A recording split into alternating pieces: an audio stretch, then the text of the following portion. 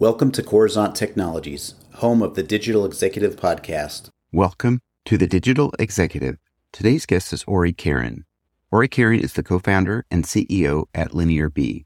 If you've been in software for a while, think of a time when your team was operating at its best. Quick execution, fast-paced delivery, everyone knew what they needed to do. As the ex-VP of engineering at CloudLock, which was acquired by Cisco, Ori discovered there's no better feeling as an engineering leader than enabling your team to be happy with their work and deliver efficiently with the highest quality. That's why he co-founded LinearB and serves as its CEO. He wants to give organizations the ability to work like this all the time.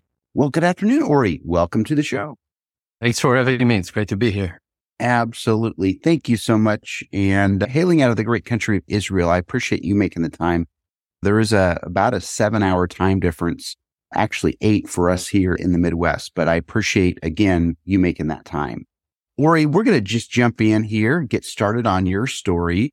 You've got quite the career as a software engineer, a serial entrepreneur, senior executive, and now you're the co-founder and CEO of LinearB. Could you share with our audience the secret to your career growth and what inspires you?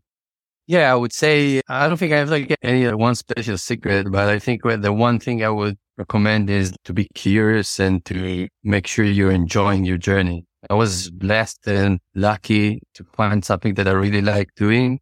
There was parts in my career that the things that I love doing were write code, be a developer that implements a lot of systems. There were other parts that I wanted to make more impact. So I wanted to kind of be more of a manager. And, that the right time has come in my life that I say, hey, you know what? At this point, I want to be a founder and start a company. So I would say the secret is listen to your gut, listen to your intuition on the things that push you, that you want to do. That's the most important thing. Again, I feel lucky to be a person that can do the thing that I love doing. That's the secret, if I have to say. And what inspires me, I think, again, it's going back to something very primal. Initially, in the first time in my life when I was a kid, and I keep telling this story that I had a small computer, Simplex Spectrum, that I played games on it.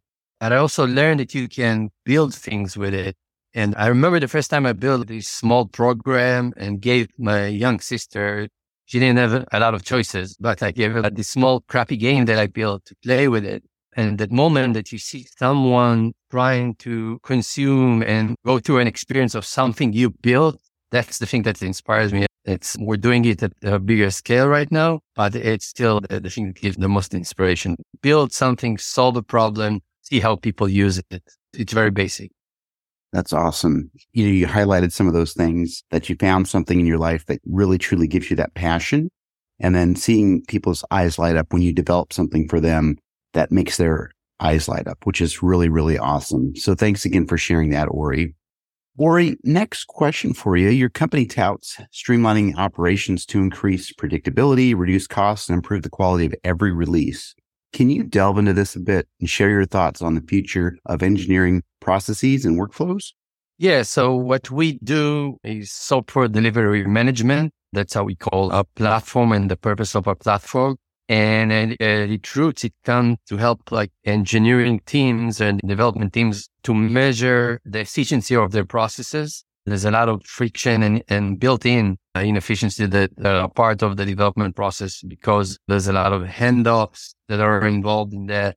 But there's also an increasing need that comes from outside, which wants to open up the black box and understand, okay, what are the investments that people are doing inside engineering organization? How much is going to innovation and how much is going to feature enhancement and how much is going to keeping the lights on and just making sure the services are right. So our platform as a whole kind of maps the entities that are involved in this process, helps the engineering teams to find the bottlenecks and improve them.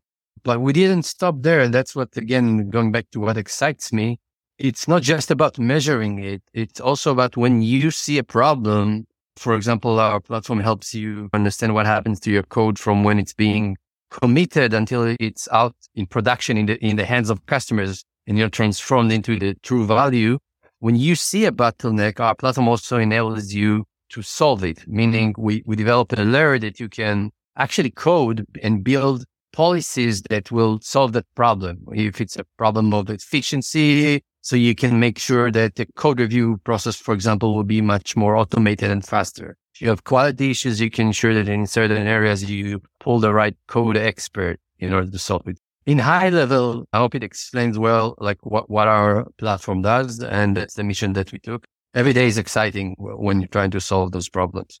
That's awesome. Problem solving is really, especially when they're challenging, makes people really excited. Sometimes obviously you get frustrated, but I love how you kind of delved into that a little bit as far as finding another facet of your passion here as you work to make things better using this software that you're developing for your customers. So thank you.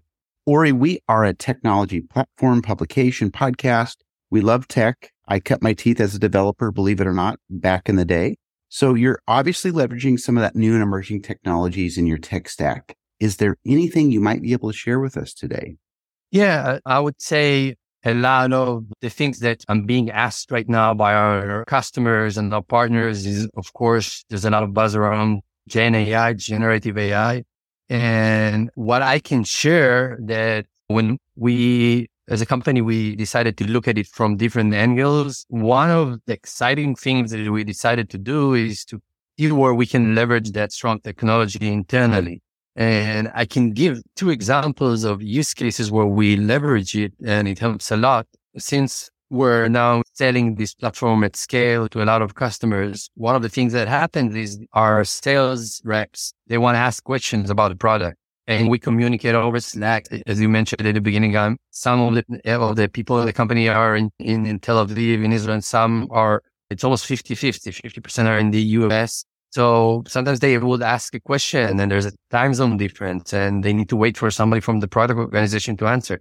What we did with generative AI and LLMs, we indexed our entire internal documentation. So now when somebody asks a question over Slack channel, a data scientist built a great solution where, first of all, a bot answers if the answer is available within its knowledge. It saves time. It saves the back and forth. It saves a lot of attention and a lot of things that would have involved like people here. So the people can be focused on other things and building that knowledge base. And we do it with other things, with the security questionnaires, etc. So I would say Gen AI is definitely making an impact. We chose to capitalize on it internally, to see where internally we can use it to improve our processes.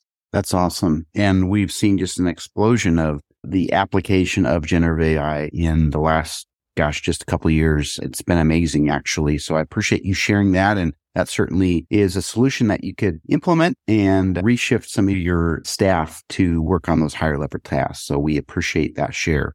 Ori, last question of the day. Can you share something from your career experience that would be helpful for those listening today, looking to grow their career in either tech or entrepreneurship? Yeah, I would go back to the first question that you asked me about of what inspires me, and it related. I've read this thing where I truly believe in it, and you can apply it to growth of a company or your growth, the growth of your career. When you look back in retrospective, everything seems very smooth and linear, your growth, your career, right? And even if you look at the growth of your company, it looks like a very smooth line. Okay, we were here. Even if I'll describe my journey, I would say I was a developer. I decided to be a team leader. Then I say, okay, I'm ready to be a director. I'm ready to be a VP of engineering and a founder. But it's not like that. When you're inside of this, it looks much less smoother. It involves a lot of growing pain. It may be not linear. It goes up and down and back up and back down. And the best thing I think I can share is that's just part of the journey. My biggest tip is like resiliency, and you're going to fall a lot of times. So it's fine. Falling is part of it. You should get up, see what you learned, get up again and try again. That's my number one tip if I can share. Thank you. And that's awesome. Those are some wonderful gems that you've shared. Obviously, consistency, persistency, but that resiliency is truly what's going to get you through some of that tough times. Ori, it was a pleasure having you on today, and I look forward to speaking with you real soon. Thanks for having me. It was great here. Bye for now.